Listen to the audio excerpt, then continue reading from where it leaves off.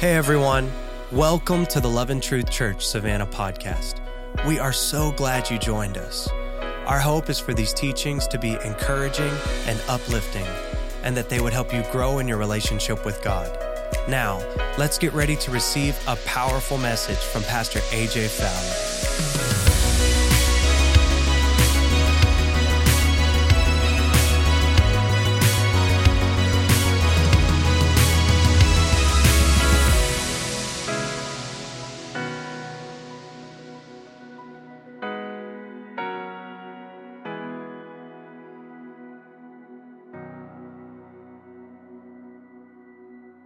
Go ahead and take your Bibles and open to the book of Matthew 24. Matthew 24. I want to talk on a subject that I'm calling this series Triggered, and you'll know why in just a few moments. But how to deal with the spirit of offense.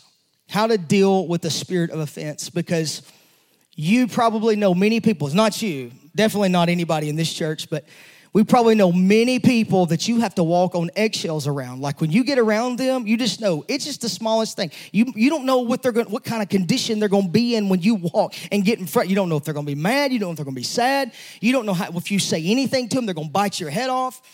It's because a lot of times, and I get it, it's all from past and all past history, but I want to bring something to you tonight that over we're going to plan for 3 Wednesday nights that I can get this, so we'll just push it out and advertise it when we know we can, because I know that next Wednesday night we'll be off, no service, and the following Wednesday night is our first Wednesday night encounter, so we'll pick up when I get back, but or when we come back into the service, but it's something that I felt like God laid on my heart because I'm seeing it grow and get worse. That offense is growing and it's getting worse. And here in Matthew 24, I'll read it in just a moment, but let me just tell you, when I talk about spirit of offense, it's not a demonic spirit. So you can't come to the altar and someone lay hands on you and rebuke it and it leaves. It's spirit actually deals with heart. It's the attitude. So when I say spirit of offense, it's the attitude of offense. And if you don't deal with your offense, if you don't deal with it, it's going to deal with you. At some point, I promise you, it will deal with you. It will rear its head, and it will destroy a relationship. It'll destroy friendships. It'll destroy all sorts and types of things, and eventually, it'll destroy you. But offense is, according in the scripture, the Greek word is called scandalon. So you can imagine what word comes from that. But it means a stick for bait of a trap, generally a snare. It's a stumbling block. And we look at Jesus when he's talking to Peter, and he said, Peter's trying to, no, you're not gonna die. There's no, and he said, no, he said, get behind me, Satan, for you're a rock or an offense to me. You're an offense to me. And he speaks to him and saying, you're a stumbling block to me. And if I could look at it this way, it's an imagining like a snare that maybe in the old days, especially you see it on cartoons, they would bend a tree and set it on the ground with a rope, and it would set it with the bait in the middle, and all the animal had to do was step in the middle of the trap, and it would snap him, it would trigger it. So it's an emote. That's where we're getting triggered. It triggers and it snares the animal there, and it's easy prey for obviously the predator. But if I could say it on this other aspect of this, that an offense is a seed that the enemy plants in you, and you are the one that waters it and grows it to the point to where it brings destruction. It's a seed. It's the parable of the wheat and the tares. When the enemy came by at night, sowed seed in the night and kept rolling, and then it just grew and grew and grew. But you water it by your attitude, because it is not a spirit from the enemy. It is an actual attitude of the heart that has to be adjusted. It has to be dealt with. Again, if you don't deal with it, it will deal with you.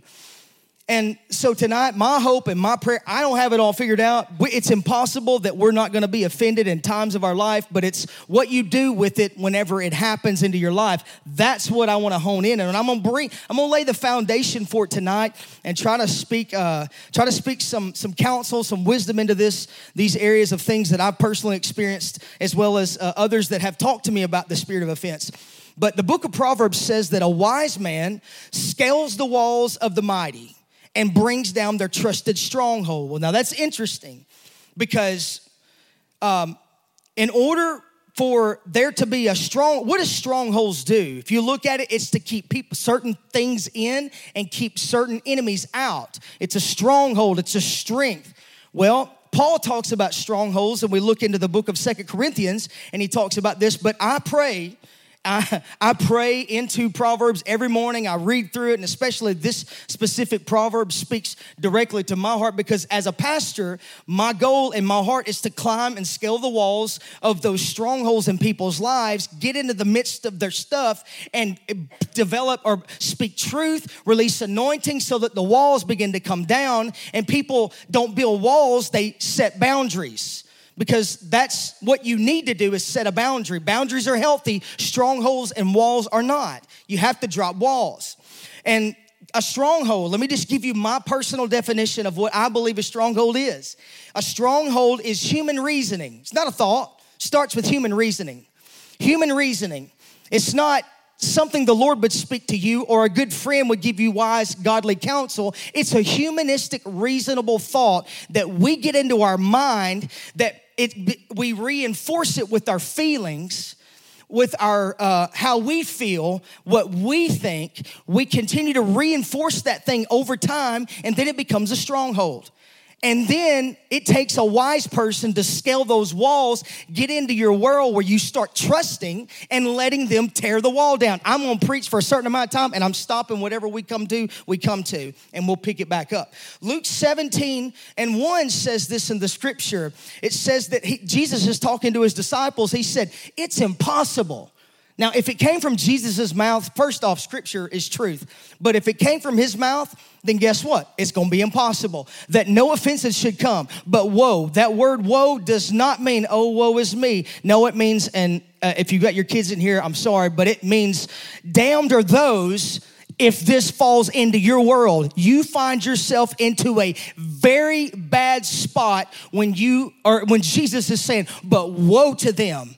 You're at the point to where it's becoming greater, or it's more destructive. So we pay attention to that. It's impossible that they should come. By the way, if you're looking for something specific, I know there's going to be a lot of amens coming from people's mouth tonight. I've already settled that in my heart. This love language of words of affirmation is going to be good, all right?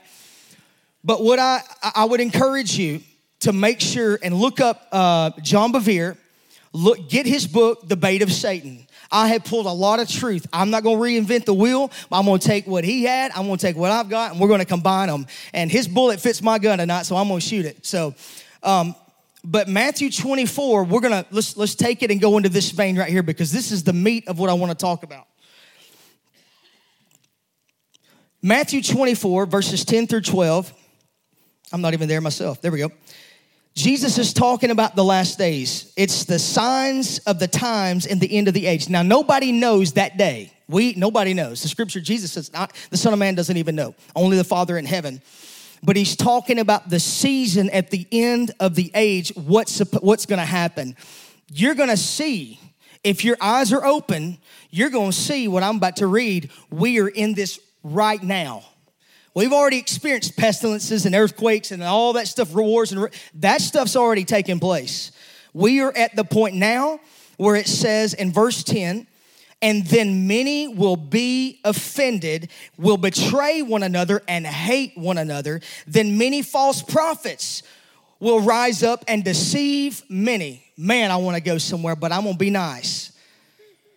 And because lawlessness will abound, that means will thrive and flourish, the love of many will grow cold. But Jesus says, but he who endures hardship, tribulation, pressure, stress, to the end shall be saved. Now, verse 10 lays out and it says many. Well, what is it referring to for many? The majority. The majority will be offended. And offense is the beginning.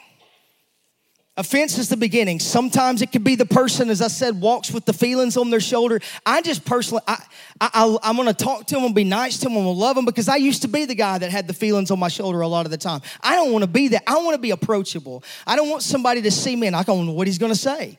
Like, I don't know. It's kind of one of those things, you go to talk to somebody and then you say something and you take a step back because you don't know if they're going to swing or what. You know, not literally, but you just feel that. You feel that because their internal world is chaos. It's a wreck. There's nothing but hurt and wounds, and it's horrible on the inside, and they're hurting. But offense is the beginning that leads to deception. Offense is the breeding ground for deception. Now, here's the thing. The people that are deceived don't know they're deceived. And so some of you tonight, please, let me just ask you something, because God has dealt with me a lot in this area of my life. All I'm asking for you tonight is, if you're the person that have always struggled with areas in these life where you struggle with offense, listen, I want you healed. Don't try to pass it off tonight.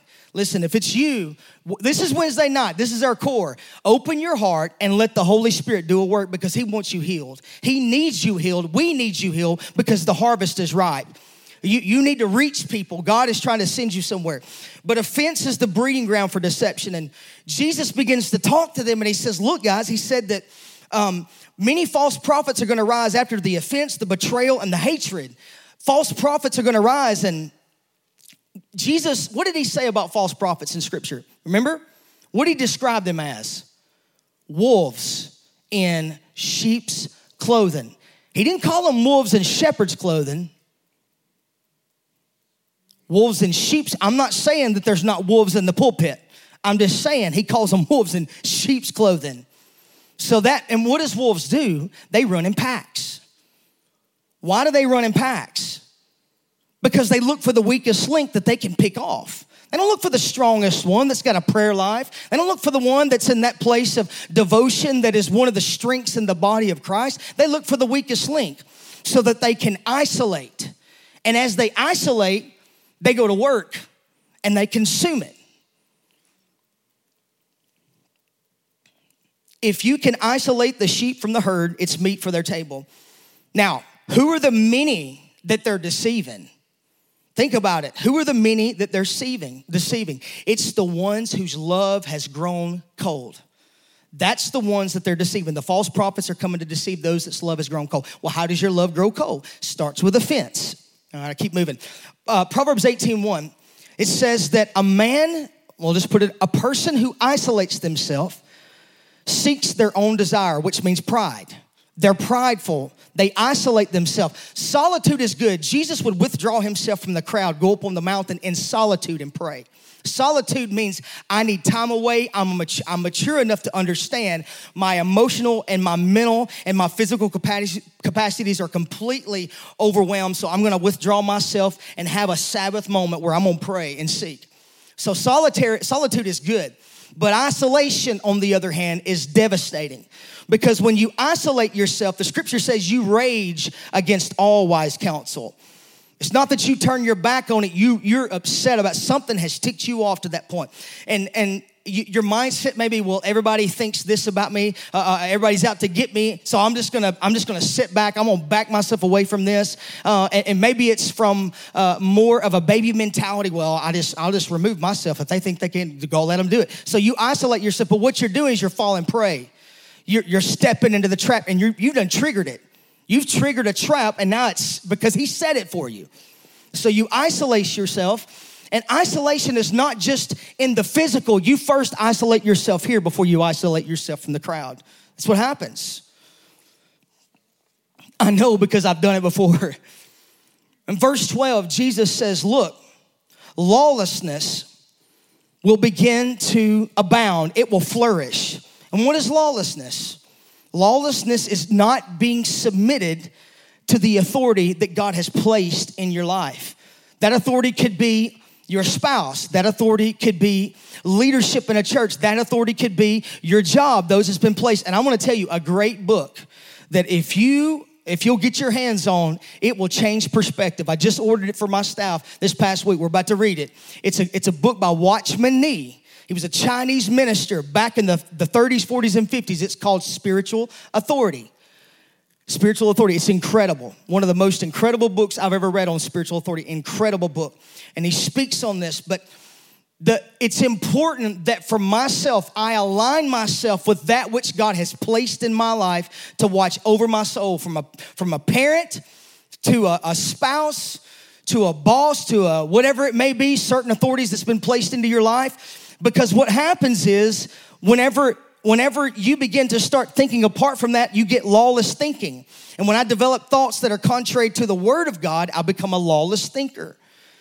You have to see it from God's perspective. I preached on this series for 4 weeks on sonship. And one of the weeks that I hit, I talked about this is your constitution as a son or a daughter in the kingdom. This is what we live by. Many of us know our Constitution. In the natural, we know the American Constitution. We understand the Declaration of Independence. We see all the Bill of Rights. We look at all the amendments. That we know our rights. Well, in the kingdom, you need to know your rights. You need to know what the law says. That's why I said you need to know what's permissible and what's not. You need to know that's trespassing on you, where you need to stop the enemy and say, not anymore. You have to stop. It's important to know this. But the thing about lawless thinking is that a lot of times is that when we slip into that place, if you look at the progression, it goes from offense to betrayal to hatred, and then it goes to false prophets rising up, and then you fall into deception, and then you don't even know that you're being deceived. You're already at that point. And because of lawlessness that's wide open, then the love of many, that those that begin to fall away, that's the love of those that it begins to grow cold. And I'll hit that in just a few moments. Actually, right here. So when Jesus says that the love of many will grow cold, what is many again? It's the majority. Now, he's not talking to the world. He's talking to the church. Because here's why. The love that Jesus describes right here in this setting of scripture is the word agape or agapeo, however you want to say it. I'm not getting into all that, but the word love here means, and you're capable of agape love, unconditional love. Are you telling me that we are? Jesus just says it. The love of many, the agape love of many will grow cold. So in other words, this is what agape love means. Undefeatable benevolence and unconquerable goodwill that always seeks the highest good of the other person. Hear this. No matter what they do, it is the self-giving love that gives freely without asking anything in return. Think about how many times we do something for somebody and expect, we might not say it, but expect something in return. And when it's not given, well, last time I take something to their house, or last time I do something for them, because you gave it with an expectation. Jesus says it's agape love. You give without expectation of anything coming back. That's agape love. You don't consider the worth of an object. Here's where we as believers, a lot of times we get these words mixed up. Agape love is the love by choice. It's the love that I choose to love. Doesn't matter what they do, what they say, how they react to me, I choose to love them. There was somebody back in the day that I would do certain things for, and every time that I would do something specifically for this person, I never got anything in return. I would get frustrated, get mad, I was upset. I was like, man, I don't understand. There's not even a thank you that comes from this person. Nobody in this room. But every time that I would do something for this person, I would never get anything in return. It was probably back about 3 or 4 years ago. Because I'll come into God's presence and I'll pray and I'll say, Lord, I need you to search me. I need you to look. It's a prayer God will always answer. Search me, oh God, and know me. Try me and see if try me and know my anxieties and see if there be any wicked way in me whatsoever. And God will bring it up. And then I have to work it out. I'm an introverted prayer. When I come into prayer and I have something going on with somebody, I'll come right in here and I'll talk to him about you and I'll do it. I'm just kidding. I'll talk to him about the situation and I'll lay it out. God, this is how I feel about it. I know that my feelings can be wrong, but I'm bringing it to you. That's how I handle it. So I'll move on. And sometimes I'll bring it to him 5 days in a row and just bring it up to him. And eventually the point came to where whenever I would do something for that person, it was just in general. Do it, walk off and be done. I'm just good. I love them. I choose to love them and pray. God bless them. Choose to pray. So I was just choosing in my heart to love them and continue to do things for them. And then it eventually began to flip. One of these times that they just begin to respond differently. I can't go into details. It's just what happened. They began to respond differently. And it was fine because the enemy was trying to work me over and trying to, well, look, they're not even responding the way you think they ought to respond. They're not even grateful. They're not even thankful. Anyway, agape love, it's a choice. You do it by choice. The second type of love is the word philos. It's the word that we get Philadelphia, the city of brotherly love. And that word philos means love by chance or by emotion. Like how we do forgiveness. Well, I'll forgive them when I feel like it. No, sorry, it's not how it works. It's love it's forgiveness by choice, not by emotion. And so a lot of times that's how we respond in the body of Christ, is we do things for people based upon emotion. Well, I'll do it for them, but gritting our teeth when we're doing it, right? All right, I gotta keep moving. So this love is directed towards the church, not the world. And only a son or daughter can give this type of love towards one another in the kingdom. Those that are continually being led by the Holy Spirit, these are the ones that God fills with his agape love to release, to give freely to those around them. But here's the thing. The person that you love the most is usually the person that hurts you the worst. Could be a spouse. Could be somebody, and a lot of in the church, I'm not talking about in this church, in the capital C church.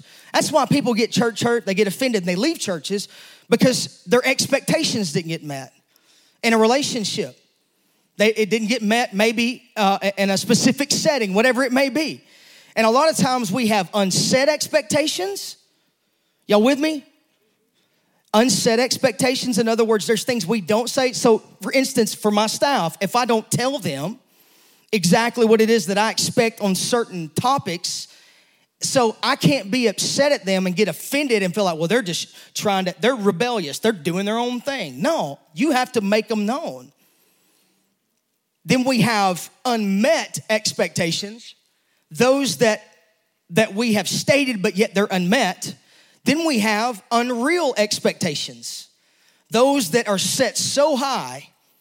And a lot of times we set these for maybe marriages. And I've seen it a lot in marriages where expectations are so high.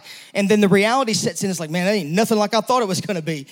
Or maybe it's for church leaders, because I was one of those at one point that elevated someone specifically to a certain position that whenever they didn't meet that in my mind, guess what? The higher the expectation, the greater the fall. That's what happens. Please don't elevate me and put me to that position. I know that some people do that to church leaders. Don't elevate me to because I will mess up. I'm a man. Everybody in this room, we're gonna mess up. We're gonna make mistakes. It's usually the people that, I'm afraid to say this, I'm being open and transparent tonight. It's usually the loudest boos in your life, not drinks, the loudest boos in your life will come from the cheapest seats, the people that don't matter. You with me? And a lot of times, for those of us that are holding certain aspects of positions, you have to pay for the opinion that you give. It's easy to be an armchair quarterback. I love to scream at Tom Brady. What the heck? You threw 2 picks this past Sunday, Tom. You got beat by the Washington, they're the Redskins. They're not the football team, you know? So I can scream at him, but guess what? He's the one on the field. So when I put myself in his shoes and the pressure, the stress, and the weight that he's having to undergo at 44, and the expectations that we've all set for him to perform, it's impossible. You have to be your own person and walk with God and understand what he's directing you to do. I can't go too deep into that, but you've got me. You've got my point. So we expect unbelievers outside of the church, don't we expect them to say and do things that bring offense into your life? They ought to. I mean, they're unbelievers. But the church people, you better not. Not just in the local, I'm talking about the capital C church. No matter what the scenario, hang with me right here. Listen up. In whatever scenario, you can put offended people into 2 categories. You ready? Those treated unjustly, like legitimately, they were authentically treated bad. Something happened, and through something, they were offended, okay? A lot of times, you won't even know the people that are offended. You'll hear it probably 6 months later when they've already left your life and stepped into something else. You'll hear about, well, this is what happened. You know, there's never, because here's the thing, and I got to stop right here for just a moment. Here's the thing. We don't know how to confront people in a healthy way. That's the problem. We would rather hold offense, hold unforgiveness, hold bitterness before we would hold a conversation. Listen, I get it. I know this is heavy, But I am going to confront this attitude in the body because we need to know when this thing rises its head, when the enemy sets the trap, I don't want you to be ignorant of his devices.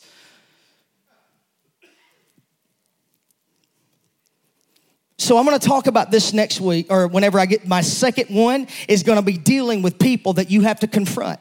Because this is the way we think that we ought to confront people and receive. And you did this to me.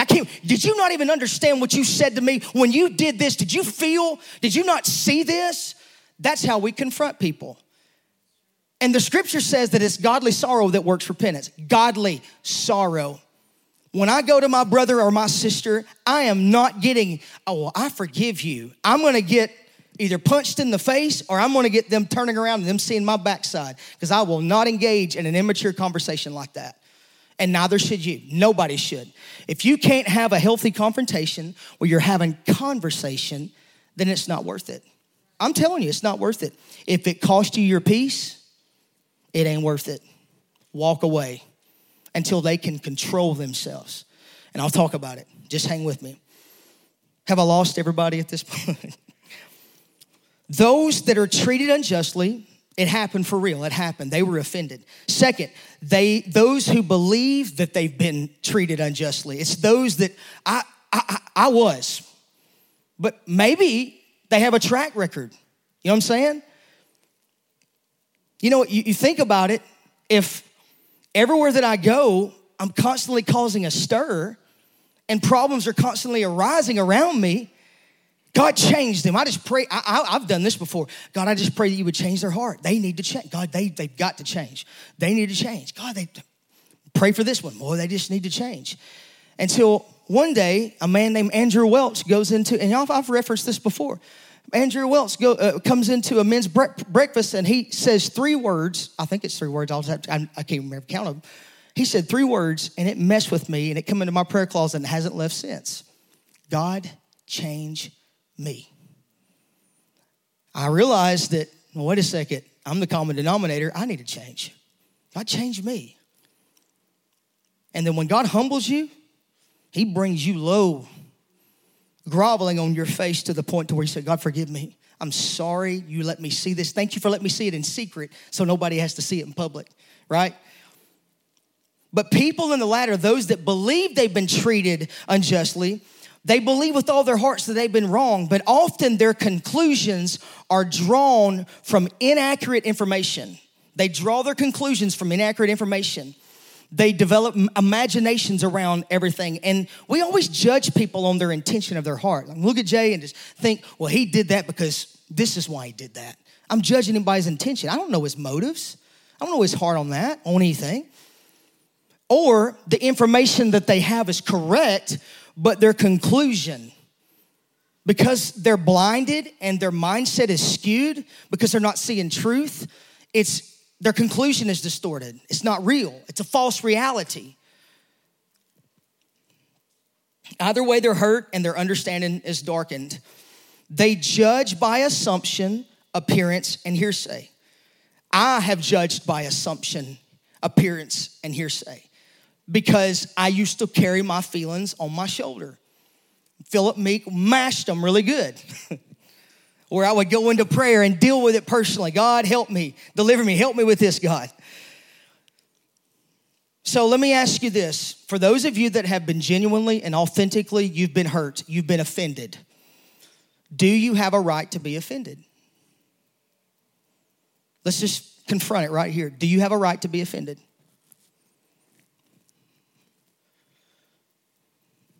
The answer is no. I know. I know it hurts, and I know it did hurt. I know what they did hurt, what they said or what they didn't say or what they did or what they didn't do. I know it hurt. I get it. But there was only one that had the right to be offended. He was the only one that had the right to be offended. And what did he do? He climbed upon the cross and he hung. And said, his last words before he said it's finished, he said, Father, please forgive them. They don't have a clue. That's called spiritual maturity. I get it. That's who we're following. Well, he's deity, but he was also fully man. He set the example for you to follow. Now, here's the thing. Man, I'm dealing with forgiveness this week. We'll deal with it next time I preach. Here's the thing. Forgiveness requires one person. You with me? Forgiveness requires one person. That's you. Reconciliation, though, requires two. And if they don't want to reconcile and they want to continue with the bad attitude, forgive them. I release you. Because what you've just done is you have just tore your wall down and you've set a boundary. Boundaries are important because in the book of Proverbs, it says, do not move the ancient boundary stones. It's a proverb. I have to be careful that I'm not building walls that are keeping everybody out, because walls speak to isolation, that speak to devastation and destruction. Boundaries are spiritual maturity. They say, hey, whoa, I forgive you, but that right there is as far as you can come. I love you. I forgive you. But from this point moving forward, I don't think it's great that we walk in relationship. So I set a boundary, and it's a healthy boundary. And I don't say it mean. I don't say it rude. I just establish it and lay it out front. Because if people want to act that way and act like a 3-year-old, hey, go ahead. That's fine, but I can't do that. I can't meddle in this drama. I got to remove myself from it. You can't afford to. You can't, right? You have the right to be whatever you want to. If you have the right, you say, oh, I got the right to be offended. I mean, that's your right. You can do that. But what happens whenever you've been offended? It opens the door for bitterness. Hurt people end up hurting people. They bleed all over people. Hurt people, wounded and offended equals bitterness. Then you've fallen into the trap. Here it is. A person who cannot forgive is a person who's forgotten what they've been forgiven of. It should be on the side screens. Take a look. Take a moment. Digest it. Get it into your spirit. An offended person who cannot forgive is a person who has forgotten what they've been forgiven. Missing an end, but what we've been forgiven of. But now I'm speaking to the church because many of us we're strong believers in this house. I've watched how many of you have stood the test of tribulation and struggles, and you have, and maybe for a season you struggle with some unforgiveness and some bitterness, but you know what? You move past it. I've watched it. That's maturity. That's a sign that you're maturing. Don't become a doormat. You confront it, bring it before the Lord. But in the church, we categorize sin into big sins, okay? We look and say adultery, fornication, witchcraft, murder, those are all big sins. But then we got our weaknesses. Our weaknesses are like gossip. Oh, that's a weakness, Pastor. Gossip. Backbiting. Well, why is it backbiting? Because they couldn't find a knife in the Old Testament. David said, they didn't have a knife. They didn't have a flint knife. They just backbite them. And unforgiveness. Did you understand? Now, I really do. I want us to. Do you understand that Jesus said that if you have unforgiveness in your heart towards somebody, that you cannot go to heaven? Oh, but I'm not drinking, Pastor. I'm not out sleeping around. I'm not out, when I say drinking, I'm not getting hammered. You know, I'm not falling into all sorts and types of sins. No, but you have unforgiveness towards a family member. And you come to church and you try to worship, but it feels like there's a wall up. There's a reason. It's because that unforgiveness is there. I want to read something personally that a personal revelation. I was reading a book just recently. It was a revelation to me about gossip. I don't know why this hit me right between the eyes. And this is what I wrote down. Gossip is a deceptive food because as you eat it, it tastes great and goes down into the innermost part of your being, feeling like it warms your heart. Now, I just added that part. It plants seeds of doubt and distraction that leads to the eater's destruction. Gossip tastes great. It's awesome. I'm tearing somebody else down at the expense of lifting me up because something they did offended and hurt me. But what I've just done is I've just drank my own poison, took in my own belly seeds that are going to grow and to destroy my future relationships. That's gossip. Proverbs 6:19, I'm not going to read the whole thing, just verse 19. The Lord is speaking in Proverbs, and he says, 6 things I hate, yes, 7 are abomination to the Lord. He goes through a lying tongue, an arrogant and pride spirit. He talks about hands that shed innocent blood. He gets down to this, and he says, a false witness who speaks lies, and one who sows discord among the people. Dissensions, divisions. Oh, it's one word. There it goes. And that's all the devil needs to do, right? In the parable of the wheat and the tares, what does he do? He just goes by at night and throws the seed, throws the tares out and keeps rolling. And they water them. Somehow it gets watered, right? One who sows discord. If we treat gossip the same way that we treat murder, we might find deliverance. Well, I would never murder nobody. Yeah, but you're murdering their character. You're tearing their character to shreds. Why are you doing that? I know it's heavy. I got it. I was like, oh boy, let's get this thing over with. How about the prayer part? Amen. Let's go home. What about Larry's coffee? We're missing it right now. Now, let's look at this and let's get to the heart of this matter, and we're done.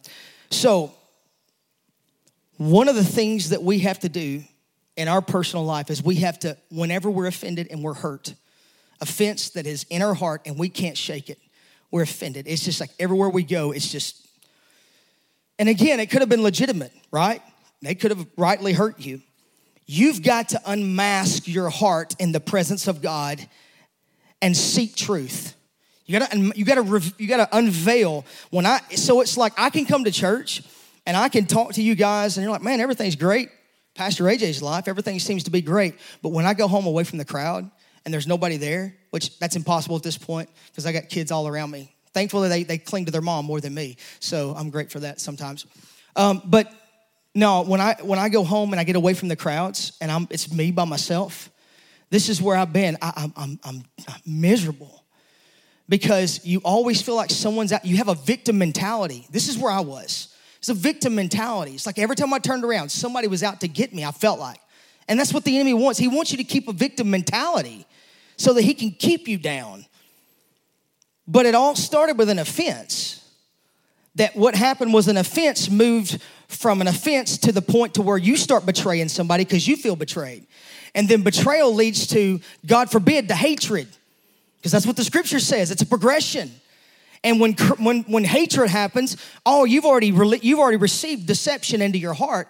And all it takes is some fly-by-the-night prophet coming through or some man or some woman that you listen to just to say something, and you just buy into it. Any wind of doctrine that comes through and you buy into it. Next thing you know, you've removed yourself from the gathering of the people that God's called you to, where he planted you. And now you're in a place where you're completely deceived. You know what I read? Dimitri, if you'd come, I'm stopping right here. I would love to get into this next portion, but I can't. I read, I don't know if I was in high school, one of the few times that I paid attention in class. But I read a story about an Alaskan hunter. Actually, I think he was an Indian, and he told a story about how that he would kill the wolves around his camp. Some of you might have heard this before. So if you've heard it, just act like it. You know, at this point, you can say, amen, Pastor, that's good. Like, nobody want to say amen while he goes, like, I don't want people to, I'm just holy. I won't be holy tonight. But he told this story about how he killed wolves that would come around his house. He would take a knife, a Bowie knife, and he would dip it in blood, whatever blood of an animal that he killed, and then he would let it freeze. Dip it in blood again, let it freeze. Dip it in blood again, let it freeze until the blood had built up this big ice block of blood on the blade. And he would go out and he would plant the handle in the middle of the woods. Now, we talked about wolves. Now, let's flip it on the wolves. The wolves is us walking into a trap. Let's just say that. We're not wolves, but for this scenario, we can be. And so the blade, the handle of the knife was stuck into the ground. And so the wolf comes up, smells it, because they have a keen nose for blood, begins to lick the blade, continues to lick until all the frozen blood is consumed, until he starts licking the blade with his own tongue and he starts bleeding to the point to where he bleeds out because he's deceived. He doesn't know it. I know that's a grotesque analogy for what I'm saying, but it's in the same sense with us. We're enticed and pulled into an offense. It's a trap. It's triggered. We're snatched. I'm a fowler, so I'm talking about snares tonight. Y'all just didn't. Nobody got that. Everybody's asleep. I get it. It's 8:15. Let's go to the house. Okay. So anyway, we walk into these situations because we're in a culture right now where people are predisposed to a spirit of offense already. Christians are predisposed to a spirit of offense. And we play right into the trap. We partake. And eventually, we find ourselves isolated from the rest of the crowd, all by ourselves. What's the answer that I would give as I leave tonight? I want to talk more about unforgiveness and forgiveness and relationships and all that stuff the next week, but I wanted to lay the foundation of offense. We lose tenderness with the Holy Spirit, which is your key ingredient to spiritual maturity. You want to grow in the kingdom of God? You want to grow in your relationship with God? Keep a tender heart. Don't get hard-hearted. You lose sensitivity to the Holy Spirit. You don't feel his nudgings anymore. You don't obey his leading because you're not continually being led. You're offended. Your ability to hear God's voice is hindered because it feels like there's a wall, and it is. You have built a stronghold. Your accuracy to see darkened. Your accuracy to see is darkened, and eventually you're blinded. This is what happens if you carry an offense for a long period of time. And so this is what I would suggest you do. Stand to your feet. And this is everybody. I don't care if you've been offended or if you're hurt, you're struggling with unforgiveness. I don't care who you are. Right now, I want everybody in the room. Let's just make sure you can fool me, but it's up between you and the Lord where the mask has to come off and God has to get truth into your heart and flip this thing. It begins with conversation. God,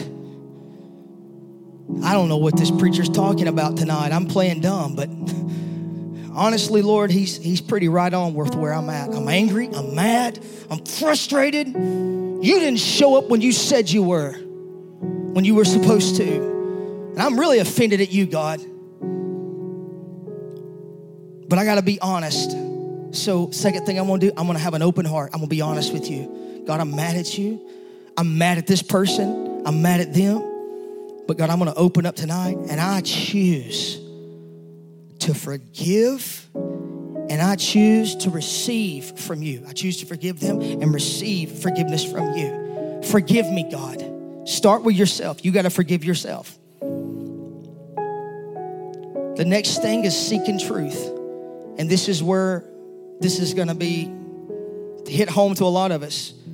Not the way that things are appearing into your life, but as they really are. Not what they appear, but as they really are. So Father, I ask you, come on, if that's you and you struggle with this, just you and the Lord tonight, I wanna give you time. Begin with conversation. Open your heart and be honest to him how you feel.